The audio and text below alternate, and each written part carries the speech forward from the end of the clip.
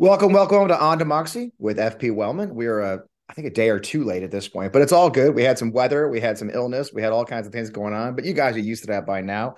We got a great show. We're going to pull this thing off today in spite of the storms yesterday. I'm excited about our guests. We actually got to talk a couple times now, so it's going to be a great show today. And I'm not going to waste your time any more. Without further ado, let's get on with the show.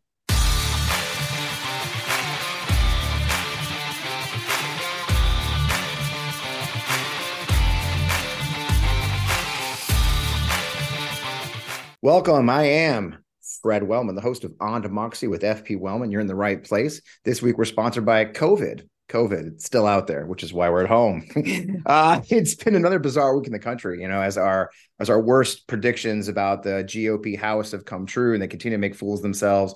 The national nightmare of the Alex Murdaugh trial is over, so we can actually talk about something else for a bit. Matt Gaetz managed to get Chinese propaganda in the congressional record, only to be shut down by the Assistant Secretary of Defense for the foolishness that he does. CPAC is rolling, and the stupidity goes on and on there. Marjorie Taylor Greene spreading lies about great Americans like Alex Vindman, as well as still calling for a national divorce. All this kind of goes into, it's probably a great time to actually have a conversation with someone who's an expert in all this. When I started the show, the second season, I promised you we would talk to people you knew, like last week, Katie Fang and Bill Kristol, but I really want to introduce you to people you may not know. And this is one of those great opportunities to introduce you to someone you may not have heard of before, who I think you're going to hear a lot more from, especially as he has his own book coming out here. He's edited among other books he's published previously. So let's get on with it.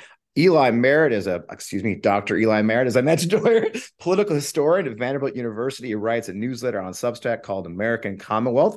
It's a must read if you're a fan of this show, I think.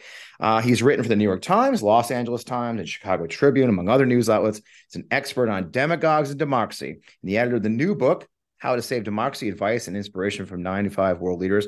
Eli, welcome back to the show. It's great to have you on. We got a little practice yesterday. I think we're ready for today. Yeah, great to be here with you, Fred. I really appreciate your patience, and I'm thrilled to have you on the show. I was, as we were prepping for the show, I was looking through your newsletter, I was reading the book, and there's a fantastic quote that I kind of does set up a little bit of our conversation.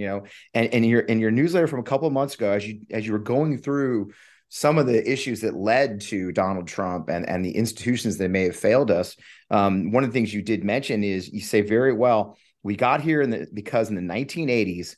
We fell victim to a dangerous laissez-faire, quasi-religious absolutism regarding the conduct of speech and the media, and it culminated in Trump. And I can't think of a better way to set the topics we're going to discuss. But I also tell you that I always like to start the show off asking my guests, like, how'd you get here? Your background was not history. You came into it late. Where's the path that led you from where you were in California to Vanderbilt and studying these demagogues and the ethics of democracy? What's that path? What's been that path for you, Eli? As you know, Fred, I'm on my second career. Welcome to the party. I think I'm on three, Eli. Nothing wrong with that. Well, I might be able to make it into three, but I dominantly divided it into two. So for 20 years, I practiced psychiatry and did some teaching at Stanford, sat on some ethics board, and was involved with organized psychiatry. But then in 2018, I got the opportunity to go to Vanderbilt as a visiting scholar under no direct sort of mandate, except sort of figure out what the next thing you want to do with your life is, Eli. And what that meant is, do you want to stay in psychiatry? Or this was of my devising, obviously. Do you want to stay in psychiatry, or do you want to do something back sort of in an original love and in an original passion, which was history and politics? I majored in history in college. And so during this period, it really was quite grueling for me. I love the practice of psychiatry. It's, I think, some of the most meaningful work in the world. I mainly did psychotherapy with some medications, but that was my main focus. So it was very hard for me to give that up. But I did feel both an intellectual curiosity and a calling to make a change. And that calling came from a really profound influence in my life. There's sort of two influences that did this. And that was my father. I grew up with a father who was a ethical federal judge, lawyer, defender of democracy. So I grew up from breakfast, lunch, and dinner hearing about democracy and learning about democracy. Right. But then, so 2018, the other significant influence was someone who was the anti-father, and that was Donald Trump.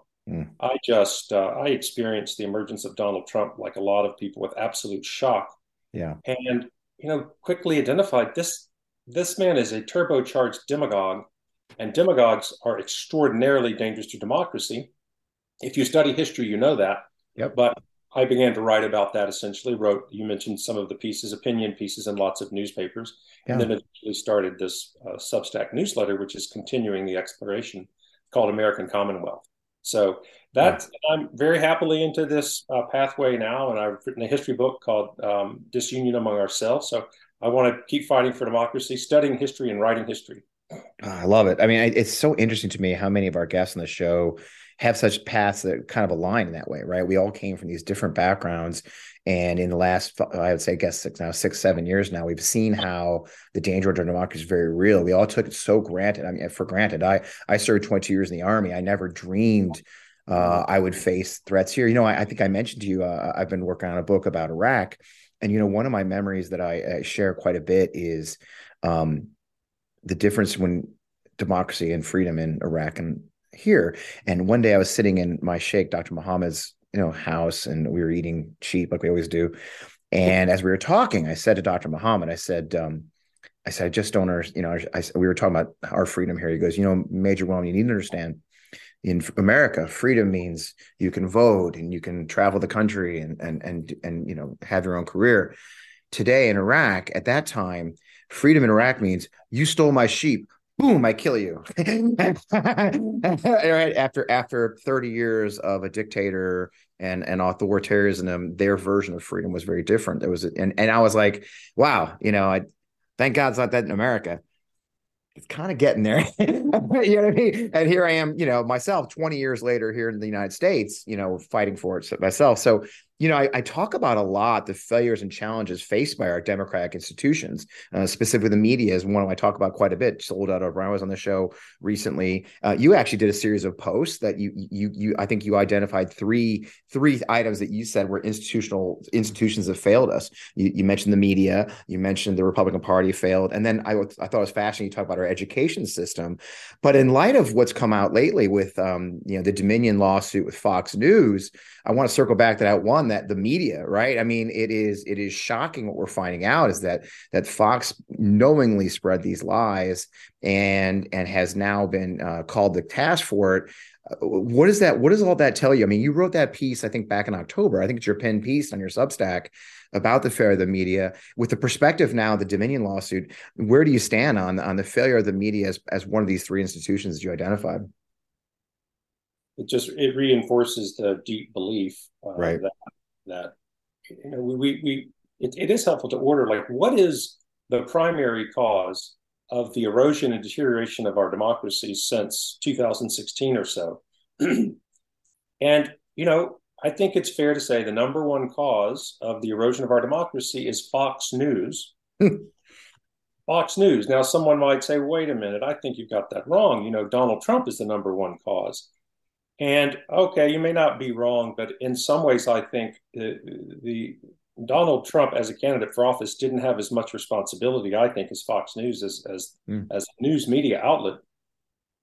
And so they're both responsible. And what's so fascinating to more deeply discover with the latest revelations by Rupert Murdoch is the synergy between Trump and his followers and many in the Republican Party and Fox News, that Trump used Fox News in order to gain power, become president, and then to incite the erection against the Capitol on January 6th. And Fox News used Trump to gain ratings and to make money. And Rupert Murdoch essentially acknowledged that recently when he said, in deposition, quite amazingly, it's not about the red and the blue, it's about the green. Yeah. So I deeply, profoundly hold these institutions responsible. And what is most necessary, if we look at the title of this book, you could say, well, wait a minute, how do we save democracy domestically and how do we do it internationally? Domestically, the way we do it is we crush the big lie. That is what we have to do. Internationally, I think we have to crush Vladimir Putin's war in Ukraine. So I think there's so much that we can do with the media. And there's really some hope that through defamation lawsuits, we might just be able to restore some ethics to media, which will go a long way in saving, restoring, strengthening our democracy. Yeah, and I really enjoyed that. I've worked with NPR. I used to be a public relations guy. I was a public affairs officer in the United States Army in Iraq. I work with a lot of these organizations. Even then, Fox News was an organization we did work with. It wasn't just this far down the rabbit hole as it is today. As a matter of fact, one of the things I used to highlight a lot in my work there in Iraq was they were so rah for us, go America, that actually would get us in trouble. I would point out to my colleagues that if Fox News broadcast that we killed, I don't know, 25 insurgents, but the truth was we'd only killed 3, and then 4 of our guys got killed. Fox News wouldn't get blamed for that rah news. It would be us, the army.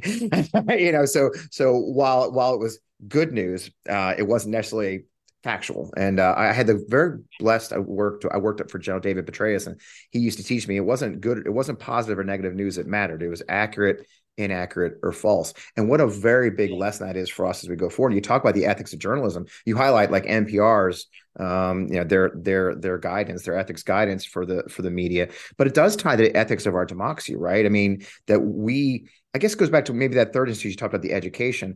What do you think of our roles as citizens in this failure too? I mean, where do we fall in as voters, as educated citizens, in our failures to support our democracy?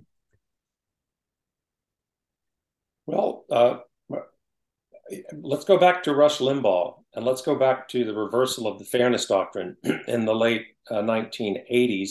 Yep. That gave rise to Rush Limbaugh, which gave rise to Fox News, which gave rise to even more right-wing media, which gave rise to Donald Trump.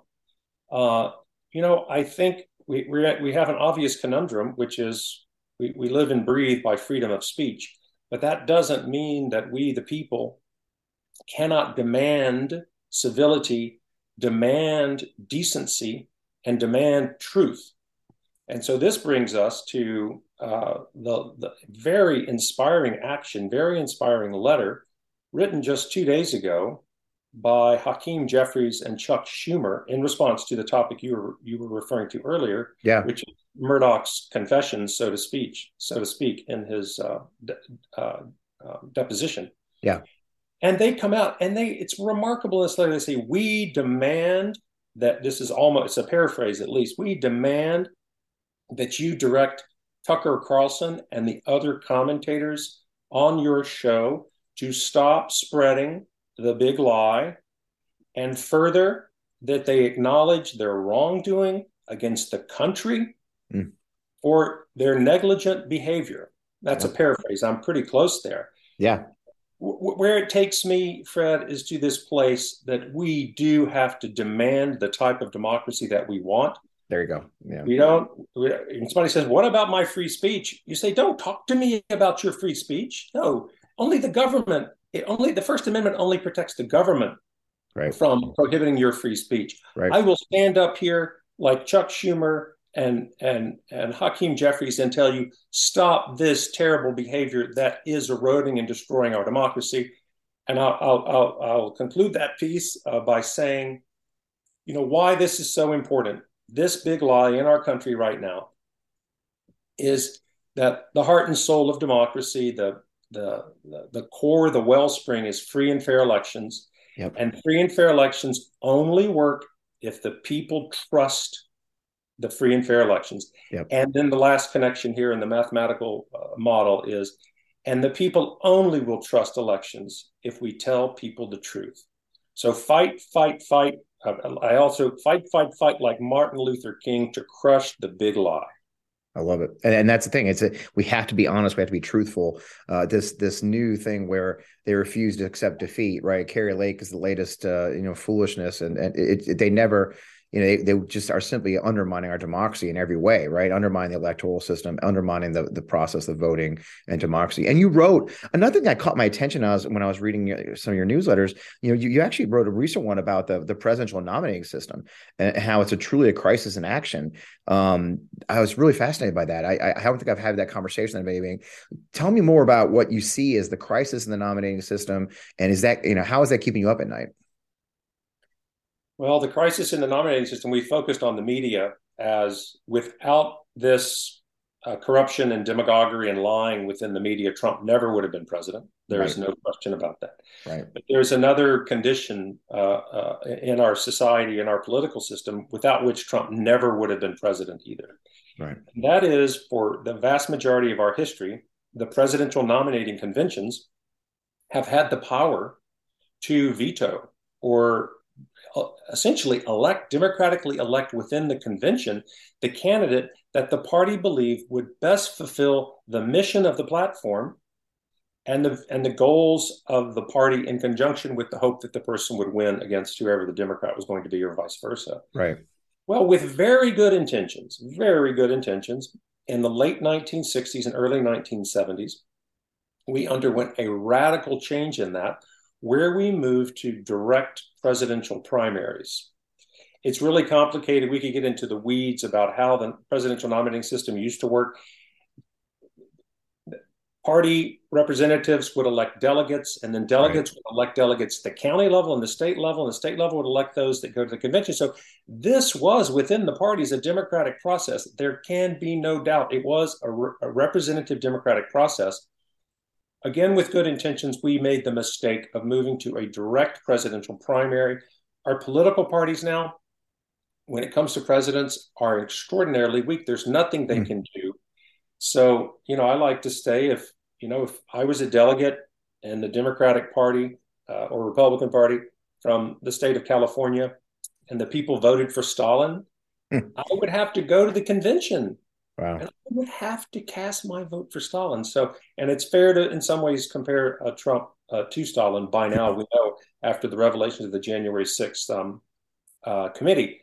But there's so many creative solutions to the problem. We just have to be willing to reform and install checks and balances within the presidential nominating system. And I'll say something bold that I believe: free and fair elections, the will of the people, is the essence of democracy. But I'm going to say there's another co-equal essence of democracy, and that is checks and balances. So with proper checks and balances, Donald Trump never would have been president, and we would have been spared this hell. That's such a great point. And I talk about checks and balances quite a bit. One of the ones I do hit on, and it goes to your ethics of democracy. Again, that thread through your work I've seen, the checks and balances. I think what Donald Trump showed us is that the checks and balances in many ways were based on people sharing our values of electing people who understood that there was limits to their power, and that there was traditions, norms and traditions. It's one of the things I used to hound on quite a bit, like norms and traditions out the fucking window. It's the thing I say a lot too, Eli. Have you ever seen the show? Is I say we're going to norms and traditions ourselves into authoritarianism, right?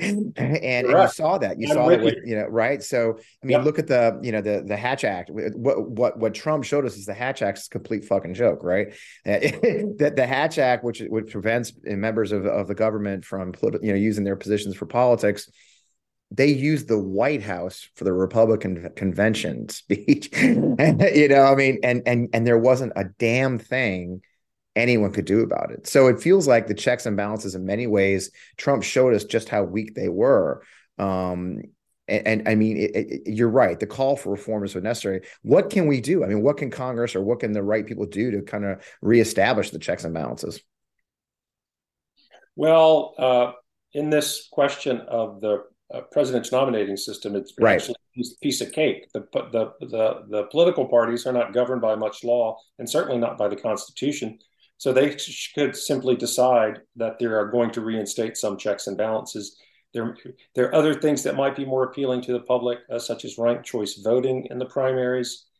And the other area of, in some ways more painful for me, the other area of extraordinary failure that we've witnessed, that I'm sure everyone will agree with, is the failure twice of the Republicans in the Senate to convict Donald Trump after the impeachment decisions in the House. Right. And even after January 6th, that took place. And there was the opportunity. This pains me. I wrote a piece about this. This pains me that there was the opportunity in February of 2021 for the Senate to convict Trump and to remove him from office, and more importantly, to disbar him from running for office in the future. And we were only 10 human beings votes away from that in the Senate. And these Republican senators, and I want you to know I'm a pretty nonpartisan person, actually, but they I mean, I'm partisan for the Constitution, free, fair, and elections. I've just Right. shifted. Yeah. I've Unfortunately, that's a partisan issue now, right? So the utter failure, I think they were both hyper partisan in doing this. Yeah.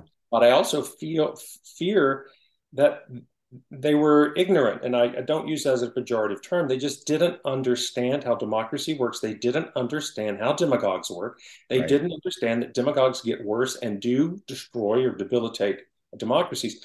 So I've had a little bit of a fantasy. I don't know whether I'll write about it or not, but that it's proven that what we need in Congress is continuous constitutional education. And I say that as a doctor who was required every year while I was in practice to do continuing medical education, 25 hours per year. Yeah. I think it's essential that they understand themselves how democracy works better. And maybe half of those lectures would be on things like courage, and they would have to read Profiling Courage by John F. Kennedy. Right. So, you know, we do have to recognize that we can't be creative in our democracy. I mean, we push for what we want. And again, I don't know what I'll do with this idea of continuous constitutional education, but it would be helpful. It does seem we have a lot of people elected to office who don't even understand what they're doing there. That owning the libs is why they're supposed to be there, and that's not actually a way of governing. And before we're done, as we go down that road and talk about democracy, I mean, let's get over to the book. What drove you to create this book? I mean, I know it's based. You came out of the Summit for Democracy last year, the first one. Second one's coming up a couple weeks, I guess, right? I'm curious. Like, it's so fascinating. I was so pleased to get a copy of it. What drove you to put this together, and the format, the ideas you wanted to put in here? What was the motivation behind all this? Well, the motivation was I happened to find myself at the end of 2021. At my father's bedside. He was in his last months of life, dying of cancer. So sorry. And, thank you. But my siblings were there, and we sort of did shifts. And so during my time not at his bedside, I did what I love to do, which is learn about democracy. Mm-hmm. It's a never-ending pursuit of learning. And so I began to listen to some of the 100 speeches delivered by world leaders at the summit, which had taken place in early December of 2021. I listened to them on YouTube later, and I approached them and said, well, these folks, as leaders of democracies chosen by Biden and Harris, must have something to teach. So I began to listen for my own sake, learning about democracy. But then I was also soon quite inspired by really the poetry of some of what, not all of them, but the poetry of some of what the leaders were saying, and most notably, remarkably, the leaders from the small island democracies in the Caribbean and elsewhere in the world. So I began to jot them down, pin them down, and just really began to realize this reminds me of other inspirational quotations or books that I keep at my bedside, such as the collected speeches of Martin Luther King's a beautiful, beautiful collection that's been really important to inspiring me, called A Testament of Hope, and speeches by Lincoln, for example. And I just decided this was a modern day contribution that different from a lot of books on quotations, that's really diverse. It comes from all over the world, people of all colors, people of all backgrounds. And so in the end, I just thought this is inspirational and it's instructional. Yeah, I put it together in this book, and I ended up approaching a nonprofit, a great nonprofit called Represent Us that does great work in terms of. I know them well. Yep. You do good. So, and the preface was written by Josh Graham Lynn, who is their director and CEO. Yep. So I just decided this would be an important contribution, and I'll end by saying that Biden said at the end of the summit, this next year should be a year of action. And in some ways, I took a directive from our president. He said it should be a year of action. I said, all right, well, what I'll do in this year of action is put together this book. I love it. I mean, it's a great quote. I actually, I do the same thing. And here's one. The Prime Minister of Norway, kind of goes back to what we were talking about earlier in this thing. Is he says today most threats against democracy come from within, from elected leaders who act in breach of democratic principles, embrace corruption, and disregard human rights. The threat is often amplified by disinformation. which is what you and I have been talking about for the last 15 minutes. And that takes me talk about a day, going back to where we are now. We talk about Trump, we talk about Bolsonaro just lost, right? There's a shift going on. Do you think we've made any progress in the last year with those times, or are we still sort of in danger? We're still in danger, right? I mean, I agree. I think we are. But what's your take on where we sit today, and what are the dangers looming? Yeah, you do see moments of progress, and I think most of us are honest that that the progress is in the ethical, more liberal media, and certainly in the Democratic Party. I hold out tremendous hope for the Democratic Party. My only worry is that somehow in this new state of affairs that we're experiencing, that the Democratic Party might decide, we need to fight unethical Republican behavior with unethical Democratic behavior. Mm-hmm. And that worries me greatly. We must not do that. I do think that that the Democratic Party can triumph. I do think that the Democratic Party, with some help from, so I generalize a little too much about the Republican Party, but the Liz Cheneys and Adam Kinzingers, we joined together to crush the big lie. I mean, I really do believe when we think of what is the danger, you just quoted someone from the first summit on disinformation. Yep. I do really believe that is it. If you look at what's happening in our democracy, it's disinformation and the big lie that is the source of all of our troubles. And if you look at what's happening in Ukraine, which is going to be, I think, the major focus of the second summit, which is coming up at the end of March. Good. Really look at how he's perpetrating that war. It's really based upon disinformation. I wish he would just be honest and say, look, I am an imperialist and we lost this land some X number of years ago, and I want it back so that people will celebrate me the way they've celebrated Peter the Great. That's the truth. But instead of that, Putin is propagating his own big lie. And I'll go back further and say the Nazism was based upon a big lie. The oppression of African American people in this country for most of our history until the Civil Rights Movement was based upon a big lie. So crush the big lie. Right. I mean, the honest conversations, and it's spreading, right? I mean, for me, I am concerned more. I live in Missouri now. The foolishness going on, the attacks on, for example, transgender. I got into I managed to get one of our ridiculous state delegates to reply for once on Twitter. We discussed the fact that there are more bills in the Missouri State House right now attacking transgender teens to participate in sports than we've ever had transgender teens participate in sports in the entire history of the state.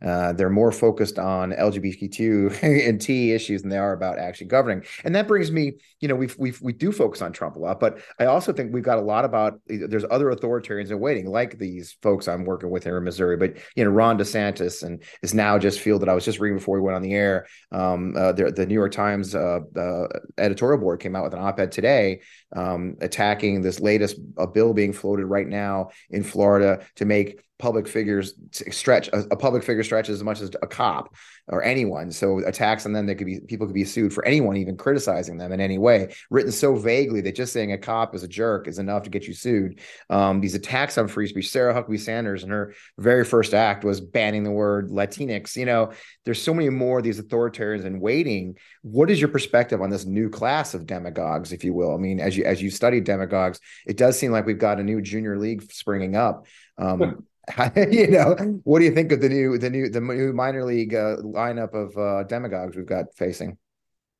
Well, maybe they are minor league since they're not yet boards are in the presidency. Let's keep them in minor league. I'm not sure we know how to do that, but I think you bring up a incredibly important example in Ron DeSantis, as my approach is always to study and understand and then form judgments.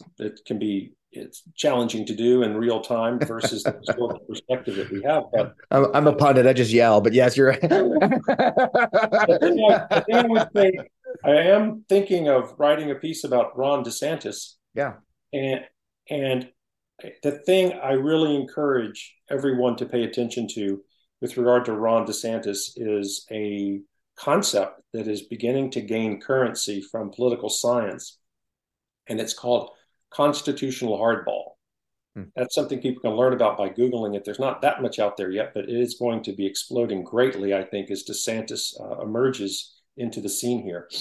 And that is that DeSantis, unlike Trump, is a very intelligent, calculating, careful, constitutional, legal individual. So this concept of constitutional hardball means, to your point where you said you think our democracy is going to go down the drain for this reason, because folks are going to throw out our norms and traditions. Well, that's exactly what it is. That constitutional hardball taken to an extreme is what looks like the Ron DeSantis approach is. He admitted, I've heard him on a podcast, he said, look, when I first got into governor, I got in on a little more than 50%, but you know what? I got 100% of executive power. And then he proceeded to say he had agenda, and he surrounded himself by lawyers. And essentially he said, you help me figure out the maximum use of my power that is legal. And that's what we find is going on. That's why we don't have a lot of lawsuits against Ron DeSantis, because he's a brilliant lawyer. But the punchline is this. That puts it in a funny regard, I think. Constitutional hardball is well known to be sort of an initial tool of authoritarianism. Right. So it not infrequently, particularly if DeSantis were to get into the White House, surround himself by crazies, then there's this cross movement between the leadership and the followers, or the leadership of the great leader. So I think there's great danger in Ron DeSantis and his current constitutional hardball. But I just encourage everyone, if you really want to say, what is he doing? He's playing constitutional hardball. That puts it in the most objective academic light. Well, I've never heard it. I'm stealing it. I mean, and that's it. I mean, that's actually what my concern was. I think for a lot of people, one of my frustrations I actually tweeted the other day was that folks say, well, is Trump worse than DeSantis? Is DeSantis worse than Trump? And I get frustrated. It's like, that's not the right comparison, right? It's not worse or better. That's such a simplistic approach, right? It is the danger. They're both extremely dangerous in their own ways. Trump in the bull in the China shop technique. Trump is a bull in a China shop. He wrecks shit, right? But he brings along a fucking bunch of idiots, other bulls who wreck shit. And because they're just wrecking shit, in the way you can fight back, you're right. DeSantis walks in the China shop and carefully steals shit right off the shelves under your nose, pushing the lead, right? He's just as destructive, but it's a different technique of bad. It's just a different technique of evil. And I think so. I get very frustrated now when I see my peers who are smart people say, "Oh, well, I think Trump is worse than DeSantis." Y'all, there's not a better or worse. Each of them can do extreme damage to our democracy, extreme damage to our government and our nation, and our rights. In many ways, it's a difference between a shotgun blast approach and a sniper rifle approach. And I think when you describe constitutional hardball, what you're talking about is DeSantis has figured out that the shotgun's a little bit too obvious. So he's going to pick you off from a distance and just shoot. And all of a sudden you look around, you're by your fucking self. You know what I mean? And I think that's the difference. Yeah, I agree with you, but I'll give you my nuance, which might I love it. Might remind me of some of the folks you just brought up. That Trump is a known entity, and I think there's probably no better way to put it than you did. That he is a bull in a what's the phrase, in a constitutional Chinese shop in the Constitution, but he's a known entity. So in some ways, I do view him, and he doesn't. He's not logical. He's not rational. No, he's not a rational actor. Right. DeSantis, for me to underscore more the negative effects of presidential primaries on our democracy. And I think the negative effects drastically outweigh the positive effects. DeSantis is not, people say, running for president. He's not running in the general election right now. He is running in the Republican primary. And it's an extremist primary where to win, he needs to adhere to these extremist, seemingly authoritarian, very demagogic views. There is the possibility for DeSantis that if he wins the Republican nomination, in order to win the general election, he has the ability to tack back to the center much more than Trump. Trump couldn't do that if the best consultants in the world gave him the instruction. Right. So then DeSantis could go on to moderate in the presidency, and I'm saying could go on. I'm not certain, but I personally feel Trump is more dangerous for our country in a second term for president than DeSantis is for a first term. I don't Yeah. know. That's just the way I feel. Yeah, it's there's a lot of points to be made there, right? It is the Trump is clearly pursuing the most extremist elements of his party now. That he's realized the January 6th deniers. I mean, I think I'm dreaming it, but I think they came out with a song supporting the January 6th. I mean, it's like the fucking insanity is incredible. But he is kowtowing that he's more extreme elements, and they're becoming more extreme. DeSantis has his own methodology to it, but yeah, I neither of them thrills me too much. That's for damn sure. Well, in all this, I have asked a couple guests lately, as we've talked a lot about what's being done, what's at the national level. Between all this vitriol and the battle, and it goes back and forth, you take an academic approach to it. What gives you hope in all this? What gives you hope that we can beat it back, right? What is the hope for the average American or person who maybe listens to our podcast or watch the show? What can they do? Is there hope in all of this? Are we going to make it out of here alive, Eli? I hope so. I think so. To me, the hope is to sound somewhat redundant, to get behind crushing the big lie, because I think it is the ultimate source of our deterioration and the poison in our society. And what I've done my whole life and continue to do, even though I'm 56 years old, I find attachments, literally role models, paragons of behavior, thought, courage, and action in moving forward. And those, it really, in some ways, the most important has been MLK. And so and you can get inspired. I really do think that if we look at the big lie now, and we want to crush the big lie, I live in San Francisco most of the year, and we have one of the most beautiful memorials in the country or the world, and that's the MLK Memorial down at what's called Yerba Buena Gardens. And it's an enormous, very loud, rolling waterfall. And in it, among MLK's many other quotes, is this wonderful one from the 1963 speech on the March of Washington, in which, again, trying to paraphrase, he said, "We have to let justice roll down like waters and righteousness like a mighty stream." And that was to crush oppression of African Americans in this country. I do think the big lie is something we should work at crushing with the same forcefulness of that.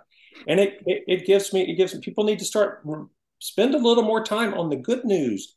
Pay attention to this remarkable letter that Chuck Schumer and Hakeem Jeffries wrote recently to Rupert Murdoch. Pay attention to it and follow that. Demand justice. That's another principle we look out with everything happening with the rule of law in our country, from Fani Willis to Jack Smith.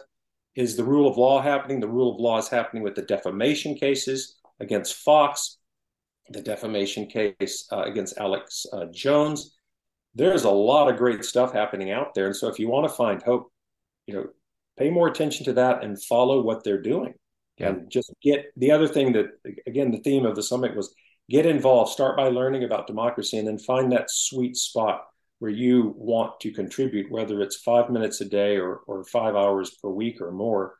Find that place and just put your shoulder to the wheel and fight for ethical constitutional democracy against demagoguery, disinformation, corruption, and authoritarianism. There we go. I love it. Now, the next summit, the summit's coming up, right? Will you be able to attend this summit? You're going to watch from afar? I don't know that average citizens like me are invited to attend. For the most part, I know they're not. It's going to be half in person and half virtual. The first one was virtual, and this one's going to be co-hosted by not only the United States, but a number of other countries, including Costa Rica, the Netherlands, and Namibia, and a couple of other countries. So I'm going to be watching this. I encourage people to tune in because it's a powerful embodiment of everything we're wanting and talking about on this show today. And I'm going to be watching particularly for what they're doing in Ukraine And I, for one, rally entirely behind Ukraine. Yes. That's a whole other conversation to look at the domino effect that could happen from loss in Ukraine. Yep. And I'm also going to be looking at the wonderful stuff that Summit's discussing about disinformation.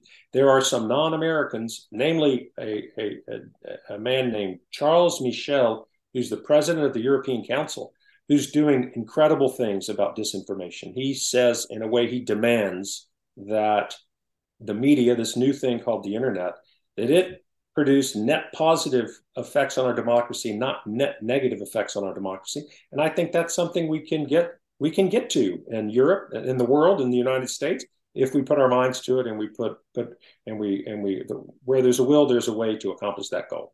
I love it. So before I let you go, book's coming out. Tell us about the book. When can we find it? Where it will be available, and how should people track this down? I guess a couple of ways. It's coming up March 14th, so that's coming up pretty quickly. Yeah, and it's available online, maybe some in person, some bricks and mortars bookstores, but Amazon, Barnes and Nobles, and all of those online bookstores. It's also available with a paid membership to my Substack, American Commonwealth, which is pretty cheap.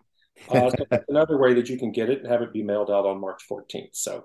Perfect. It's easy. Just search my name and the name of the book, and you'll find it. And there it is. And we can find you, of course, on Substack. I mean, are you on the socials at all? I know you. I think you got sick of Twitter a while back, right? Yeah, I got protested profoundly. A lot of my friends did. People love that. People love that post I put on. They were like, "Yes, Twitter." So I'm happy with Substack for now, but I might find myself back on some of those at some point. All right, people will hunt you down. Again, it's Dr. Eli Merritt. He's on Substack, American Commonwealth. The book is How to Save Democracy, edited by Eli Merritt. Will be available here on March 14th, we said. And so, Eli, I really appreciate you taking time for me and coming to visit with the show and chat with us. What a joy. I look forward to hearing more from you. Like I said, I already subscribed, so I'll be following you. and stay in touch, and good luck. Thanks, Fred. Thanks for your work, and it's been great talking to you. Likewise. Have a great day. You too. Oh man, great conversation with this very smart person. I just love the fact that he's about my age and he's on his second career as well, and he's doing great things. So make sure you check out Dr. Eli Merritt. Eli is online, as mentioned. American Commonwealth is Substack, and of course the book's coming out. I was blessed to get an advanced copy of it.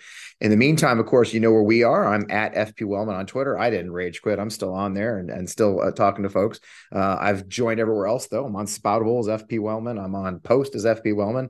Instagram is FP Wellman Official. I'd love you to join me there, posting pictures and some of my favorite comments on Twitter and stuff like that. As always, the show is sponsored by our friends at Vi Media. Vi Media, of course, is your digital marketing partner based right here in Greater St. Louis area, but with a national footprint. They are your number one go-to partner for your digital marketing needs and can help you in every way possible. Again, you can find them at vie.media. That's VIE.media on the internet. In the meantime, the show will be back. It's record time next week. We've got a great guest you're going to really enjoy talking to, as always. Sorry about we're late this week. As you can tell, we're operating from home, which means Fred's in charge of technology, and that's always a disaster.